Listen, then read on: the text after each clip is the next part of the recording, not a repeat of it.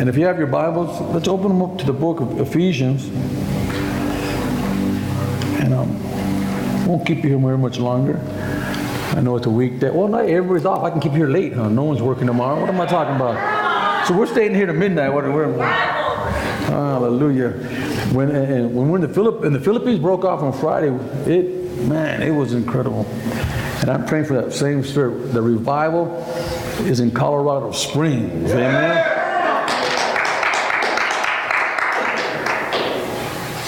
Ephesians chapter 1, verse 15. Ephesians 1, 15. As you're looking for it, the title, I have two titles. It can either be Thanks for Everything. That could be one title. But I like my original title because I shared it with my grandbaby and she started laughing. She thought it was funny. The title is Thanks for Nothing. And I'll get to you the reason why. Ephesians chapter 1, verse 15. Ever since I first heard of your strong faith in the Lord Jesus and your love for Christians everywhere, I have never stopped thanking God for you. I pray for you constantly, asking God, the glorious Father of our Lord Jesus Christ, to give you spiritual wisdom and understanding so that you might grow in your knowledge of God. I pray that your hearts will be flooded with the light so that you can understand the wonderful future He has promised to those He called. I want you to realize what a rich and glorious inheritance He has given to His people. I pray that you will begin to understand the incredible greatness of His power for us who believe Him. This is the same mighty power that raised Christ from the dead and seated Him in the place of honor at God's right hand in the heavenly realms. Now, He is far above any ruler or authority or power or leader or anything else in this world or in the world to come. And God has put all things under the authority of Christ. And He gave Him this authority for the benefit of the church. And the church is His body.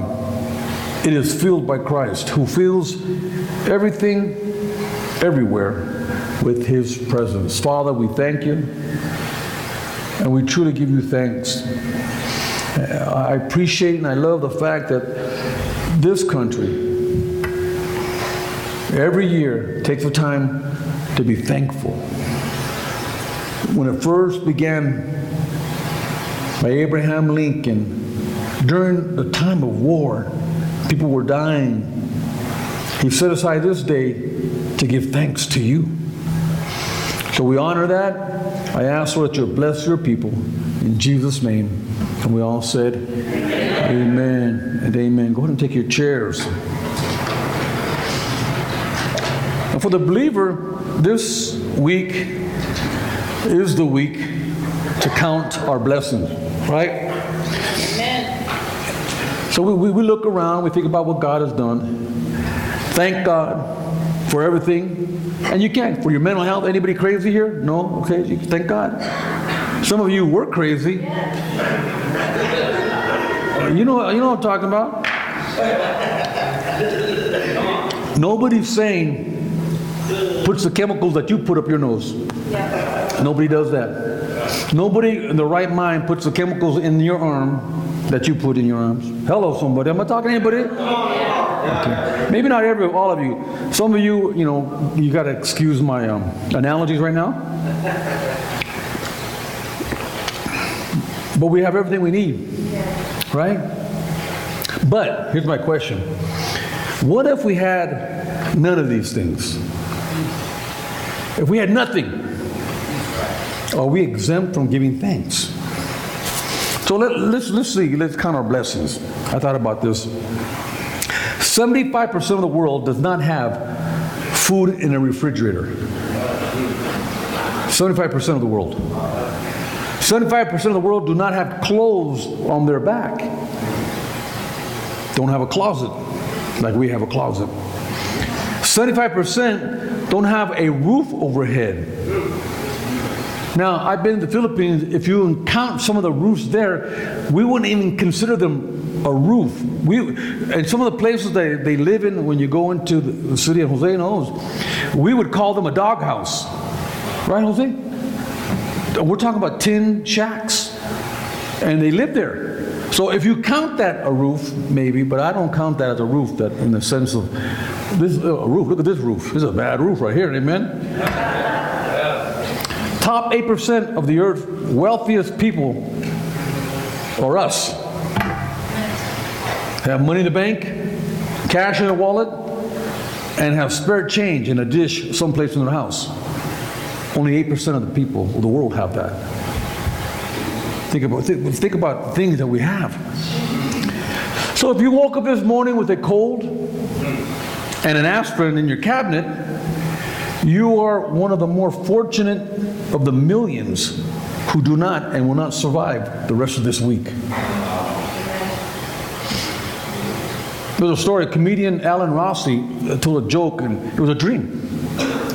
He said, there I was, sitting at a Thanksgiving table, ready to dive in. I looked across the table and I suddenly realized that I was having Thanksgiving dinner with God. Fantastic, he thought. Then all of a sudden God sneezed, achoo, and I didn't know what to say. What do you say? You bless you? You can't. I just threw that out there, just change the subject. So, if you have never experienced the danger of battle, right? Loneliness or being in prison, the agony of torture, or the pangs of starvation, you are ahead of 500 million people in the world. I'm trying to show us how grateful we should be. If you can attend a worship service or any other religion-related meeting without fear of harassment, arrest, torture, or death, you are fortunate. Billions of people in the world cannot. And I did say billions. So it's not hard for us in the United States, in our country, to count our blessings, is it? And when you really think about it, no matter how bad you are, listen, our prisoners are treated better and live better than most people of the world. Let me say it again, because I went to a jail in the Philippines. The jail cell was about 18 by 12 size jail cell, right? Had a bunk in the corner. If you were a shot caller, you had the top bunk. 42 men in that room. 42 men. And if you didn't have family to come bring you food, you didn't eat. This is right now. I just seen the jail not long ago. Jose, you've been there. You know what I'm talking about. We're blessed. We're blessed people. So most of us, really, if you think about it, could quickly and easily, produce a lengthy list of things that we should be grateful. I'm just so blessed. I'm blessed just to sit at home. You don't know how much you guys bless me, ladies and gentlemen. You don't know how much you bless me. Amen. But when I see you, so you're starting the journey that I started 33 years ago. I was there. I wanted to clean up what I messed up. Amen. Believe me, when you sang those words, I said, my goodness, it took me way back. Way back. Come a long way, baby. Amen? But if you think about the list that we could have, my goodness, the list could include family, friends, food, hello. We could be thankful for clothing, cars, and companionship, right? Grateful for a home and health.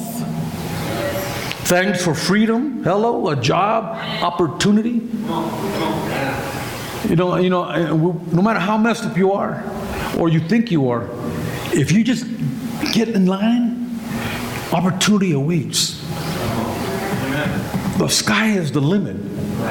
And I'm not just breathing, I'm living it. The opportunity is there. You just got to lock into Jesus. Yeah. It's there. So there's much to be grateful for. Amen? Yeah. So then I asked myself, how should we give thanks? Now, if we follow the logic of the world, the world's logic of counting our blessings, then it means if we lack anything, we can't give thanks. Because the world just wants more things, more toys, right? Then it means if we don't have the stuff, more stuff to count, the bigger car, if you still have a 42-inch LCD where you've been, you know, everybody got 65-inch now, right? Then we have very little to be thankful for. Selfishness. So, however, the Apostle Paul encourages us to give thanks for nothing. That's what I said, thanks for nothing. In fact, he offers us an example of his own thanksgiving for nothing at all. Not one physical, material, or tangible thing. In Ephesians 1:15, it says there that I've never stopped thanking God for you. I pray for you constantly. I'm asking God. I want Him to give you spiritual wisdom and understanding that you might grow in His knowledge. And he begins to say, this is what I want for you, and I thank God for you. In 18, he goes, I pray that your heart will be flooded with the light so you can understand the wonderful future He has promised. And I read that, and I can only wish I could jump into your conscience and tell you, look, hang in there, man. Yes. God, He has a future, a plan. And I pray that you open up your eyes and see the light of His understanding to understand God has good things for us. God has good things for you. So He's not necessarily thanking God for the ministry He has. He's thanking God for nothing. Just for a thought, a prayer, a belief, a faith. So Paul gives constant thanks for things which are not things. That's my point. So there's 5 things worth thanking God for that we find in the Scripture. The first one is faith in the Lord Jesus. So we can all receive an issue of faith. But there are a lot of people that for some reason, unbeknownst to us, they don't get it. You ever run into people? They're like, why am I getting it and my brother's not getting it, or my uncle's not getting it, my cousin, my friend across the street, how come they're not getting it? And some people just don't get it. Like I've always said, you know, hell is enlarging itself not because the devil is sending anybody to hell, because the devil doesn't send anyone to hell. People that go to hell volunteer. So they constantly reject the gospel, constantly reject Jesus, but for some reason we accepted Christ. Amen? And don't think, oh, because you're special. You should thank God that for some reason you accepted Jesus as your Savior. I'm thankful because I know too many who have not. Right? Enoch, the Bible talks about Enoch in Hebrews 11:5, talking about the faith in Jesus. And it says, by faith Enoch was taken from this life so that he did not experience death.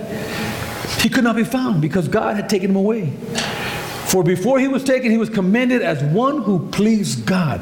Now think of it. He says, we're talking about faith. Enoch was a man who pleased God, and he pleased God in such a way that he was taken away. And when you look at that, like, well, that's heavy. But see, that's exactly what God's going to do with us. Exactly. The Bible says that death no longer has a sting. We will not experience death, although our fleshly body may end, but we live forever. Yeah. And he says that Enoch pleased God. How did he please God? He said, because he had walked with him by faith. And then verse 6 is very important. Hebrews 11:6 says, and without faith, it is impossible to please God. Because anyone who comes to Him must believe that He exists and that He rewards those who earnestly seek Him. So the reason why some will believe, or rather, the reason why some do believe and others don't, is because they lack that ability to believe that He exists. And not that He exists, but that He actually rewards you. Because most people want the rewards up front. Right? Yeah, I'll do it up front. God don't want it that way. He goes, no. You believe me? Yeah. Well, then do this. Well, what I get? You got nothing coming right now. By faith, you're going to get something. But right now, just do it. That's contrary, right? That's like, working for free for a year. Believing that in the end of the year you can get paid. How am I going to do that? That's hardcore faith, huh? Faith. Unfortunately, and too often, many refuse faith for a sense of religion. They don't want to walk by faith. They want to be right. They want to make the heaven. So they alter faith and make it a religion. Come and pay the respects. Hallelujah. Bless the Lord. Hamana, hamana, hamana. And that doesn't cut it. Right. That's not what God wants. No, God wants people who walk by faith. Or worse, they turn religion. Or worse, their definition of faith is distorted. See, faith is the substance of things hoped for. Right? Hebrews 11:1, if you go to the beginning of that scripture, it says, now faith is being sure of what we hope for and certain of what we do not see. That's faith. Because some people say, well, I'm part of the faith. What faith? I'm part of this faith, that faith. Wait a minute. That's a name. That's not what faith is. Right. And they've distorted what faith is. Faith is believing that God is going to raise you up. Faith is believing that no matter what you did, if you repent, God can turn it around. Why? It's a substance of things hoped for. Things not seen. It's not a church house. It's not a robe or a collar or being dunked in water. No, it's something that God spoke to you and said, I believe that if I follow Christ, God can turn around my mess and straighten me out. He can bless me. That's faith. So I thank God that He's given me that type of faith. Huh? Because believe me, I needed to be turned around. Hello, someone. I needed to be straightened out. Huh? See, one lives by faith with Jesus. That should be our goal. Our lives by faith with Jesus, walking with Him every day should be, that's everything that I want. Now, these other stuff that happens, I'll take it. But that's not what I'm going for. But that's not it. That is not how people work. They include Jesus in their lifestyle. They got their thing to do. They got that thing to do. They're doing this thing. And by the way, I got Jesus. You got it backwards, my friend. That's not faith. That is the pure definition of religion. No, one who walks by faith says, I got Jesus and I don't care about anything else, and whatever He gives me, I'll take. Well, all right. Come on. Faith. I'm thankful I have faith. See, if we don't walk with Jesus, 401k, He died so that you can drive a nice car. Oh, I'm died because you need a nice car. That's not why He died. Are you kidding me? He died because He wanted people to walk with Him. He wanted people to talk with Him. Huh? And He wanted Him to trust Him, knowing that if I did that, everything else would be added unto me. That's right. That's right. That's a walk of faith. Huh? So many say they want to be like Christ. Hope for. I hope we do. So I am certain, by faith, that we will accomplish the task set before us. Yes. Why? Because I have faith for it. Now my job is to enthuse you enough, meaning God in you, to enthuse you enough to believe that God can do something with us. With us. Think about it. I'm believing. Look to your neighbor. Look to your left. Look to your right. I'm believing you're going to reach the world. Okay? Now, you can take a double take, because it's hard to imagine. But I believe it. I believe by faith that you're going to take the world for Jesus.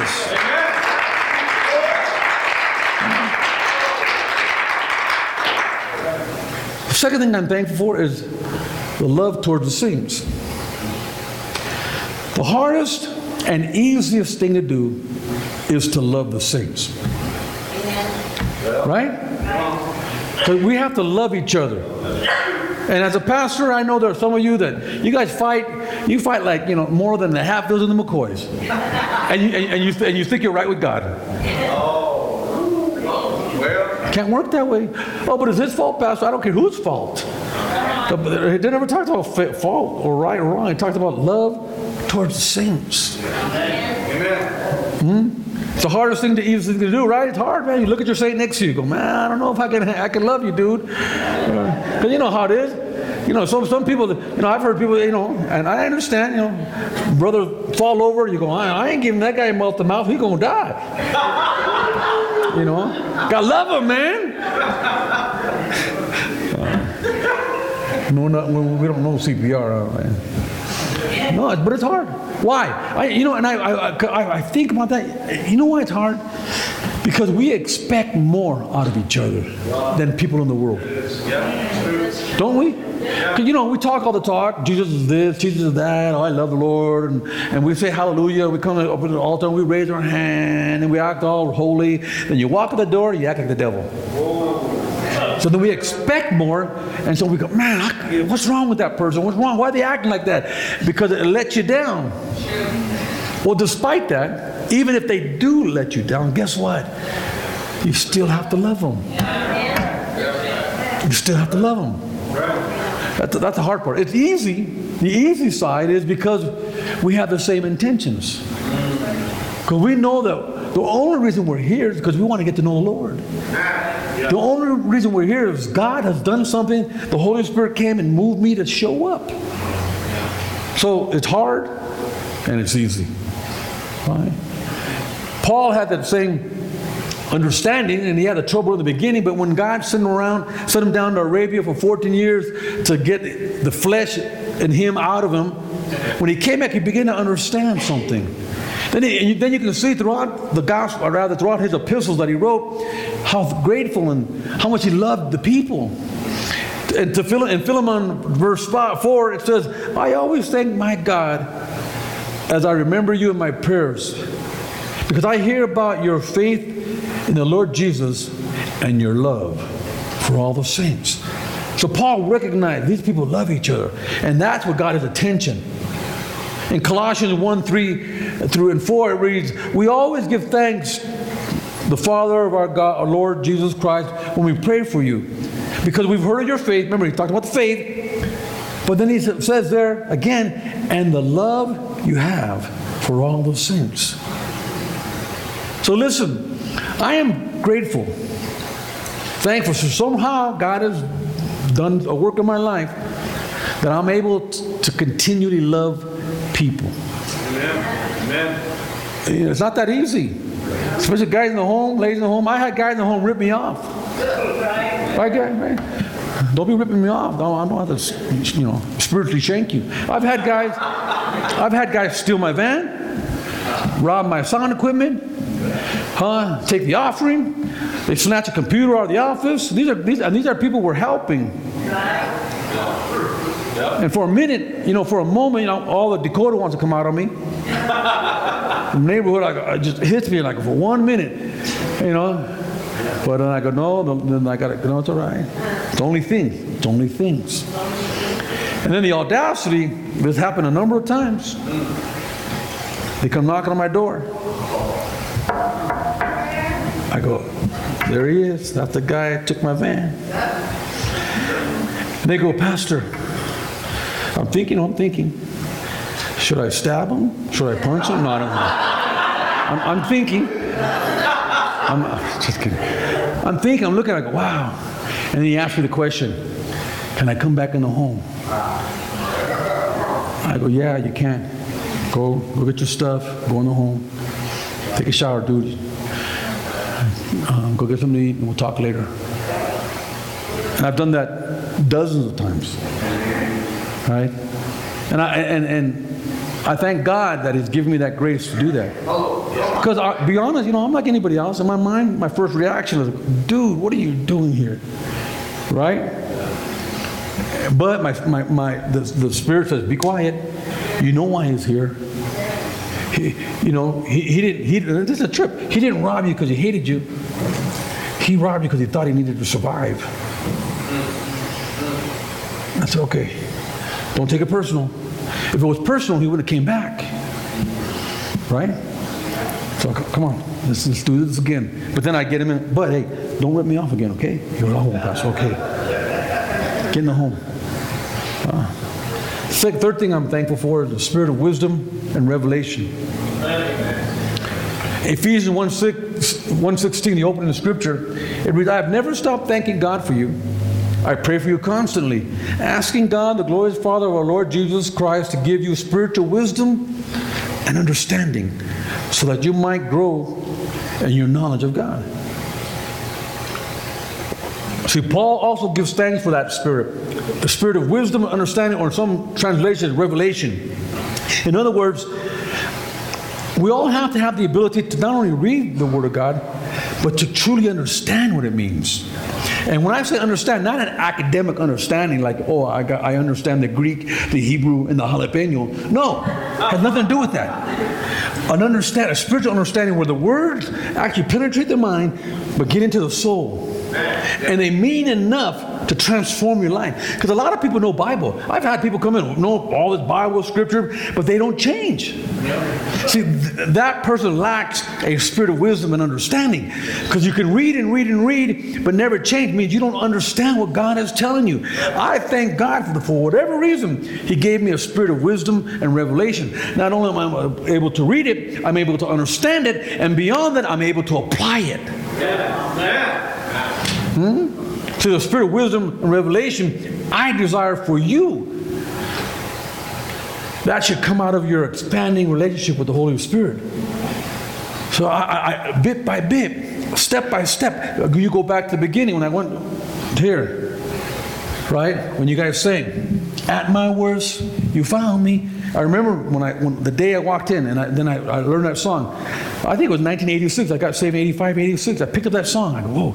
Because that, I didn't understand it. Because those questions, how in the world could you love me? Why in the world did you save me? And I say that because while I was being saved out of that violence and drugs and all that, a lot of my friends were dying, ODing, prison. How many of our friends, Larry? We grew up dead, OD'd, gone. And for some reason, somehow, we climbed out of the muck. And I go, why? Why did you do that to me? And then, Lord, now that you asked, He began to show me. Let me show you what I have for you. Let me show you the plan. Do you think God is just saving you just to save you? No. He has a plan. He has a purpose. That's why we're here. We're not here just to come to church. If we were here just to come to church, let's close the door and just go to another church. Right? Because that's boring if we just come. We're here to come to church, get equipped, and to fulfill a plan. What is the plan that you have for our ministry? What are we going to do? And so I begin to see, okay, if you did that for me, God, you got to tell me what's up, man. What do you want me to do? And then that's why I began to go back to school to learn more about the Bible, go back to school to get more educated. Not because I wanted to be educated and have some paper on my wall. I could care less. If I wanted paper on my wall, I go get a piece of toilet paper and just roll up there. I don't care about that stuff. No, but I knew that if I learned things, it would make me better so that we can do more. The whole purpose. So here we are. So I have that wisdom and revelation. Right? See, this spirit of wisdom and revelation opens up our eyes to what God is planning for us.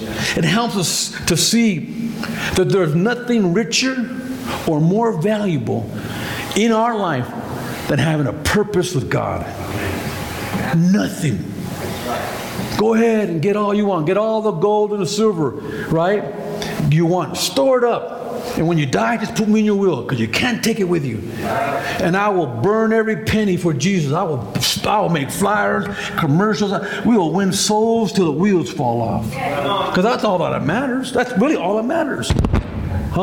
When other people want things, who cares about things, right? So this spirit of wisdom and revelation allows you to finally grasp God's glorious inheritance.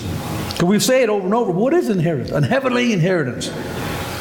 That inheritance, Jesus being the firstborn, whereas the after Jesus, right? The inheritance that He's given to us, right? That is more valuable than stocks.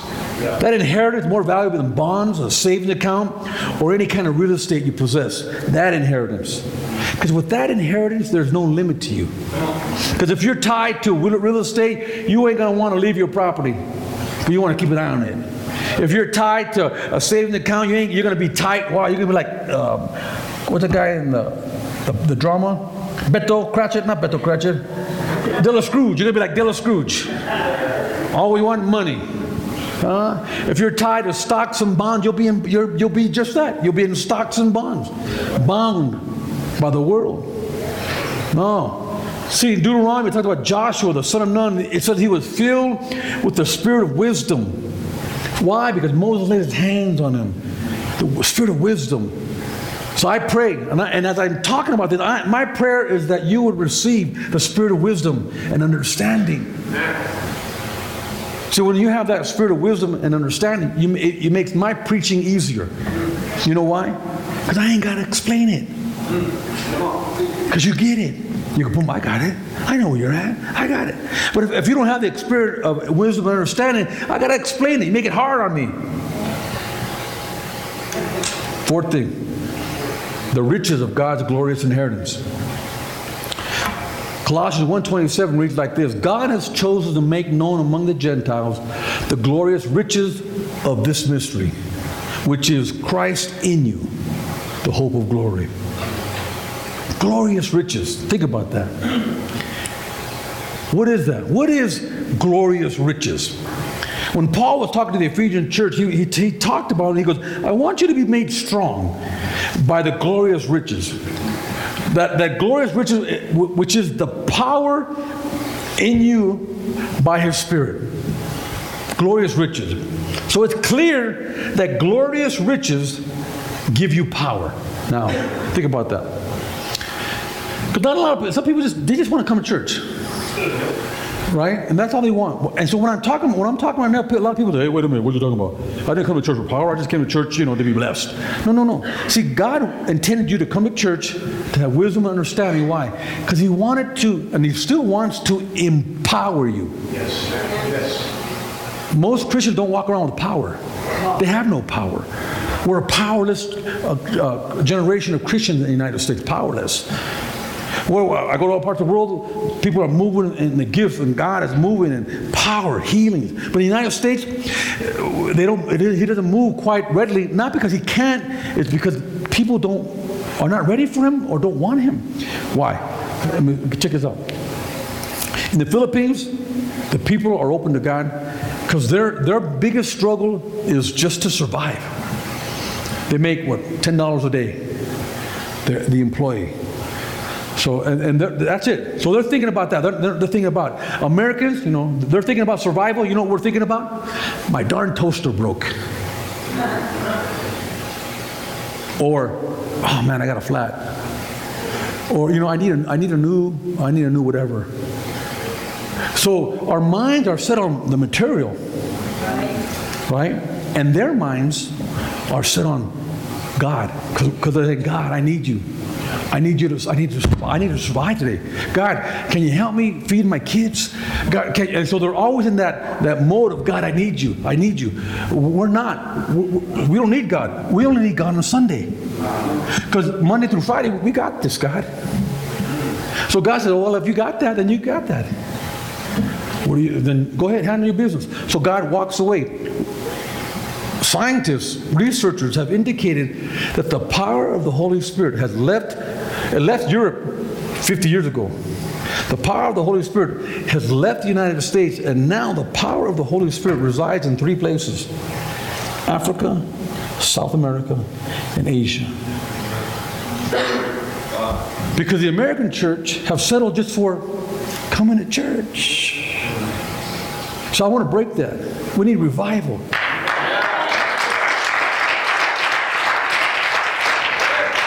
I want people that are empowered. I want people that say, I want the power.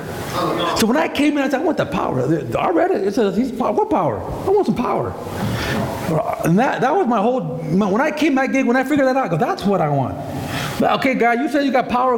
Basta. I want to know what that power is. That's what I want. I don't want all this other stuff. All this kumbaya. You can take that, take it somewhere else. I want that. So when I read Ephesians chapter 3, verse 7 through 11, check this out. And I'm coming in for landing. I became a servant of the gospel by the gift of God's grace given me through the working of His power. Notice the word working. Working, even if you got an F, working is a moving verb. It's not past tense. It's a happening, present tense, working, right? So in other words, you get the power and that's it. No.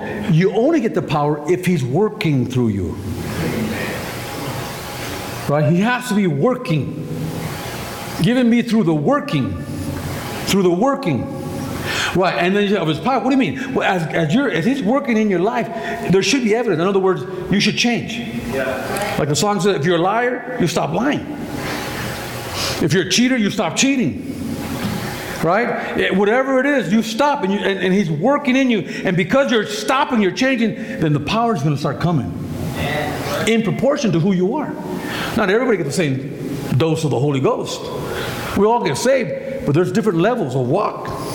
And then Paul says this, although I am less than least of all God's people, because I'm the bottom of the barrel, this grace was given to me. Grace means unmerited favor. He didn't do anything to deserve it. He just gave it.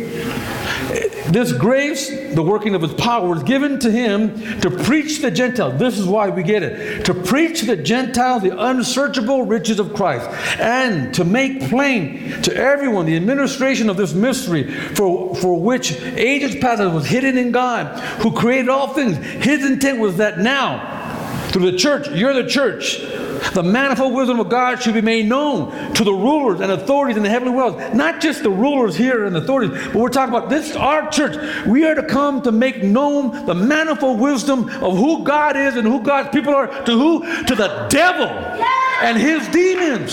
To the power of the prince of the air. Well, see, most Christians don't like to talk about the devil. Well, don't talk about the devil. I'm afraid. Don't be afraid of the devil. He's a punk. We're called to make known to the demonic heavenly principalities in this area that, hey, there's a new sheriff in town. Power. I'm getting deep right here, huh? This is a different Thanksgiving message, I tell you that. See, several points to notice about receiving God's power. I'm talking what I'm thankful for. First, the grace is given through the working of his power. Verse 7. The second thing, power is not based on human effort or standing in society. Verse 8, Paul says, I am the least of the least. I'm the lowest. I'm the one that when you kick over the barrel, you scrape me off the bottom. That's how low I am. That's why I'm telling you, listen, man, the most powerful people in our ministry come from the men's and women's home. Let me say that again. The most powerful people in our ministry come from the men and women's home. The most 80% of all our leadership don't walk through the church door. Why? Because it's hard to convince church people what I'm talking about. Why? Because I'm messing up their game. Why? Because they came in with the 401k, they came in with the car, they came in with their house, and I'm messing them up right now. But when you deal with somebody who ain't got nothing, and they're just thankful that God saved them, and they're grateful that now they have a reason. Now you can start saying, you can do something. And you know what doesn't happen? Faith begins to rise, and they say, I'll do it. I'll do it. And what happened? The rest of the church says, well, good thing they're doing it, because, man, I have a vacation plan next week. That's what happens. It happens all the time. The church says, well, I ain't doing that, man. I got too much to lose. And I understand that. Because I was the church. We didn't have a home when I came to Victory Arch. Right? Tony started the home. No, Dennis Torres started the home, then you came after. Right? He was there in the beginning. He knows. But we didn't have it. 6 years later, I was already saved. Then they started the home. I said, damn, I missed that one. Right? So what I do, I jumped in. I opened up my home. Boom. We started discipling guys. I'm going to get me some of this dude because I knew where the power was. I was in the church. I go, well, you know what? The power's not with these church folk. They're just sitting around playing church. The power's over there. I knew where the power was at. I said, I gotta go where the power is, because I wanted the power. I know where the power's at, so I started sneaking over to the home. Hey, let me get over there. My wife said, where are you going? I'm going, I'll be right back. I said, I'm like a dope fiend. I knew where the drugs was at. You know what I'm talking about? When we were on the street, we knew where how to get high. Come on, where do I get high? We were the high. What you talking about? So when I came to church, I said, I know where I'm going. I see the juice. Dun-dun. So I hung over there. I said, I got to get me some of this. So I started moving these guys in. Boom, boom. I had 20 men living in my house. Why? Because God was working in their lives, and the power of the Holy Ghost was in there. And because I was there, I was getting a lot of that. I was getting it. Because as God's power worked through him, the Holy Ghost, I got some of that. Are you with me? See, some people think it's crazy. No, that's why I know why Francisco hands over there, because that's where the power's at. That's where the power is at. That's where the power is at. Why is the power there? Because it takes the power of God to change some of you crazy fools. That's why. It takes the power of God to have 5 women in one house not scratching each other all up. So you know the power of God's over there now, man. How you know? Because the women ain't scratching each other. There's the power of God's over there. That's right. Immeasurable greatness of His power, huh? That's what I'm talking about. See, God's power, the third thing, God's power is reserved for those who preach and make plain how His power is managed, directed, and engaged. In other words, this power is not just for everybody. If you want this power, then you got to get in the game. What does that mean? Well, you got to get some of the power, then you got to begin to turn around and say, who can I give this to that I got? Yeah. You may have just got it yesterday, but you got it, now you got to give it to somebody else. Why? Because that's what God requires. Yeah. Not just, you can get the power so you can walk around, ooh, I'm powerful. No way. You get it, give it. You get it, give it. Immediately, don't wait around. I like what Pastor Sonny, we were at the rehab conference, and Pastor Sonny goes up there, and he goes, what's wrong with you guys? Are you rebuking everybody? He goes, I was saved 7 days and preached at my first rally. 7 days. So now we want to we wait till they have all the veti. Veti will mess you up. If you don't got the power of the Holy Ghost, if you're not walking by faith, or Bible called seminary, it's not seminary, that's cemetery. They get so full of education, they're dead. No, you need the power of the Holy Ghost. 7 days, he says he went out there, he goes to his neighborhood in Brooklyn, he goes, hey, everybody! And he yells, in the apartment, the window there, looks up, it's me, Sonny! And they're all, oh, he's going to rip us off again, right? No. Hey, it's me, Sonny! You know me. And he starts preaching like that. He goes, hey, Jesus Christ saved my life. Jesus Christ changed me. He said, that's all I knew. He goes, Jesus Christ changed me. And this guy's going to tell you about him. And then Nicky began to preach. Because Nicky had come out of Bible college. He said they filled the van up with 15 men on the spot. Boom. Came to know the Lord. What happened? See, nothing happened with God. But everything happened to man. See, God wants to use that same power. He wants to let it loose amongst us. He wants somebody to say, you know what? I want to do something for God. I want to get out there. I want to begin to use this power. Because if you don't use it, don't think you'll get it. It doesn't work that way. Lastly, God's grace of the ministry comes through the church, then to the individual. Hello. Because then especially in the United States, you have all the Lone Ranger prophets and apostles of God. I am the apostle of the most Holy Ghost, frozen, chosen Church of God in Christ. Shut up. No, it doesn't work that way. No, it comes through a person under authority, under obedience, who can learn obedience and authority so that God can give them power. That way, that power is not subject to your flesh.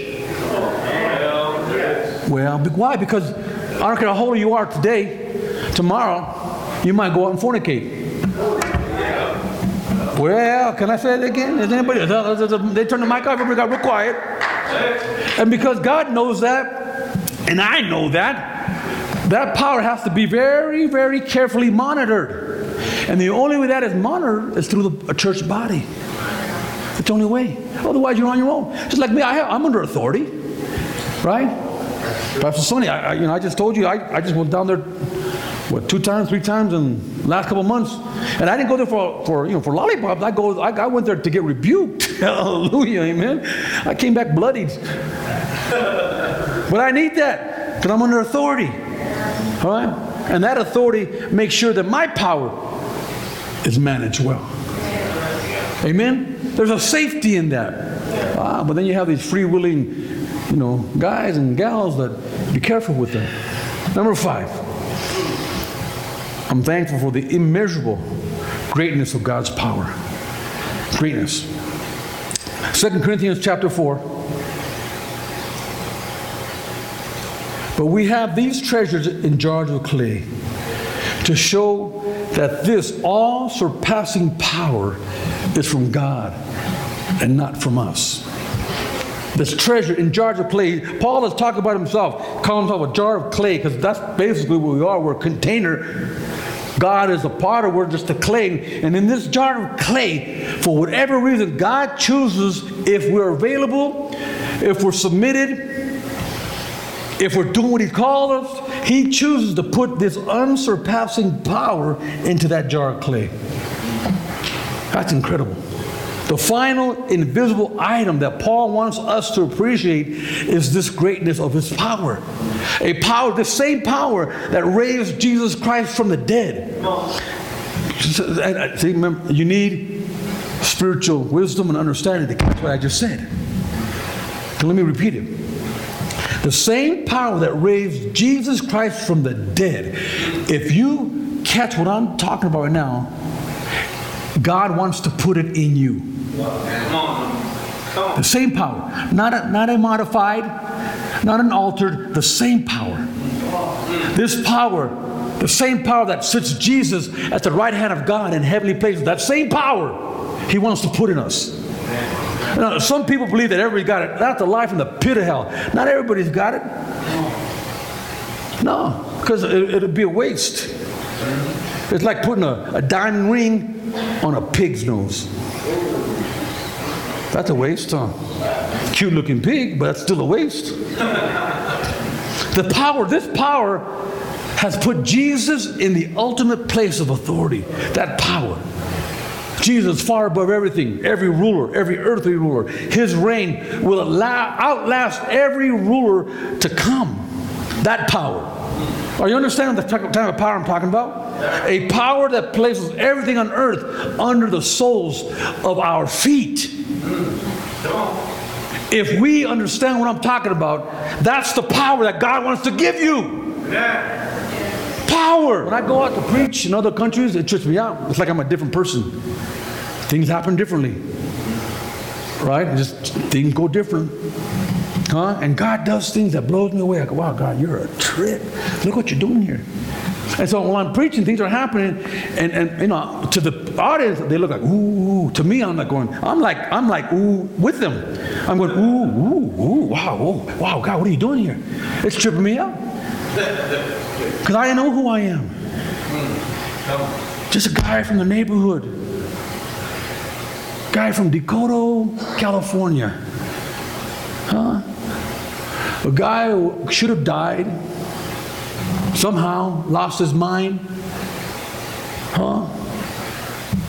Smoking dope, taking reds, downers, drugs by 6th grade. LSD, PCP before my junior high. There's no reason that I should be doing anything.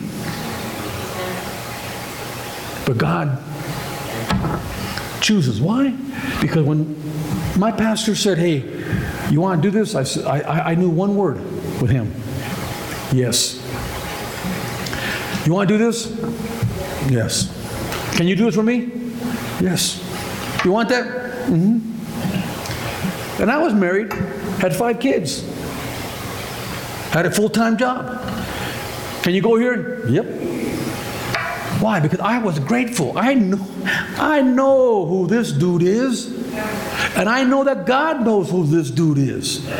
So I am thankful. Despite me, He chooses to use me. There's nothing more gratifying than that.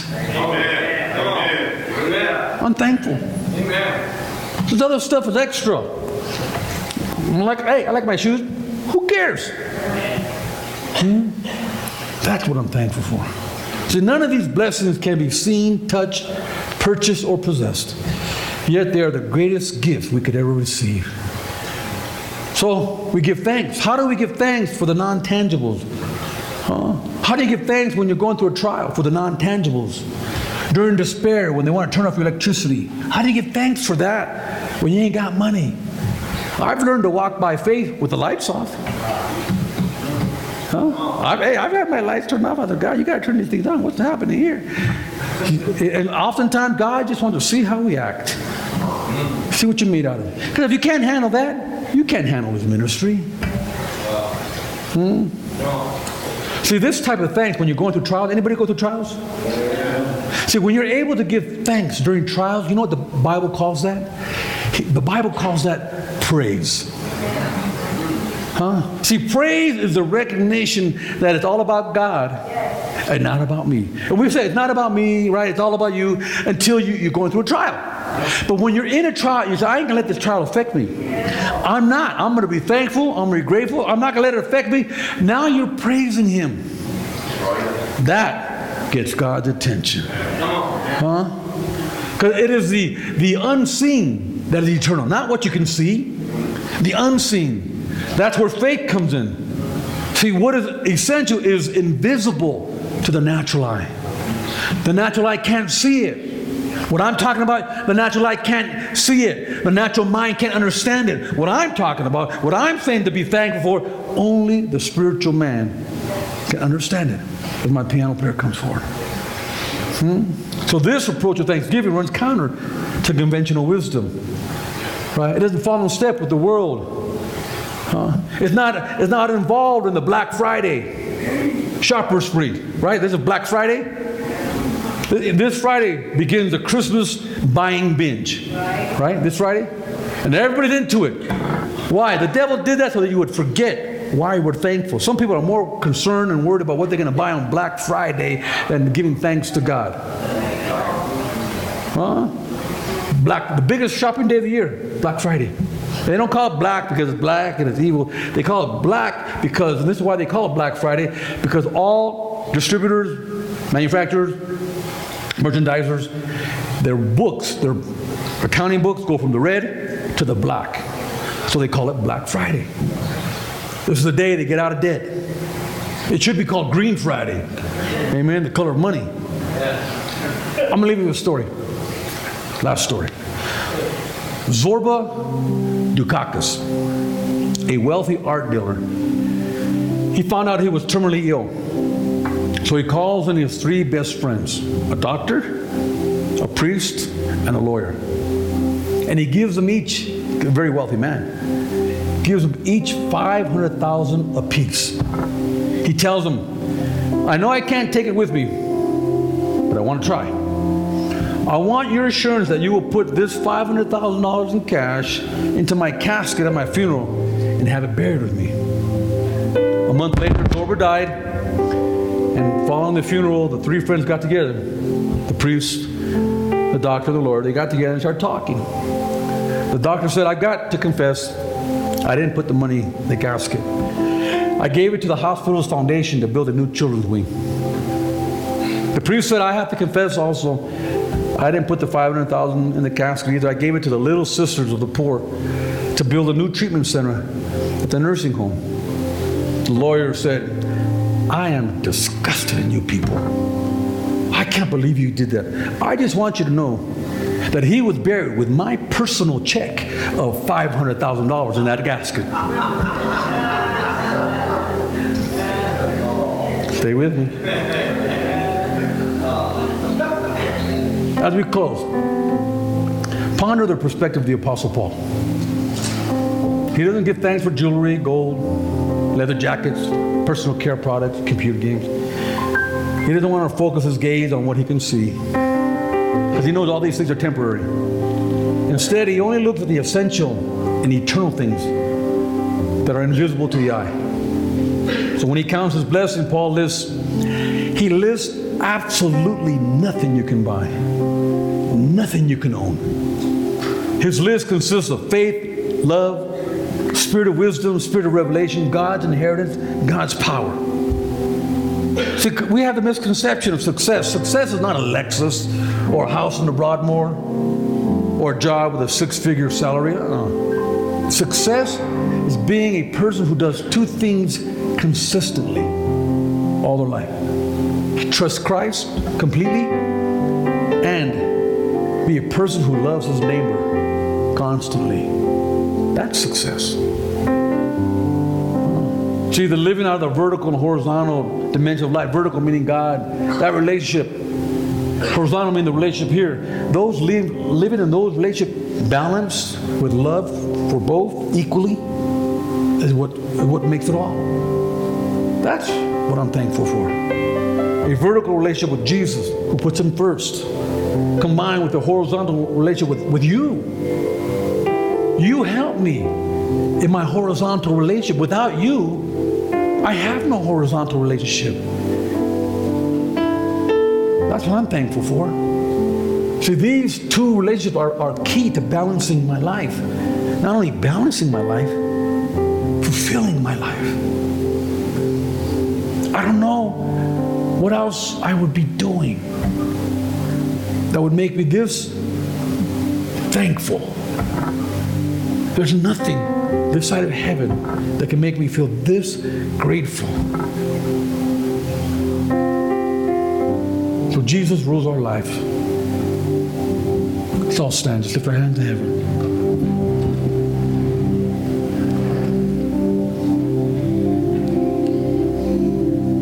So our greatest influence comes through our work as disciples of Christ.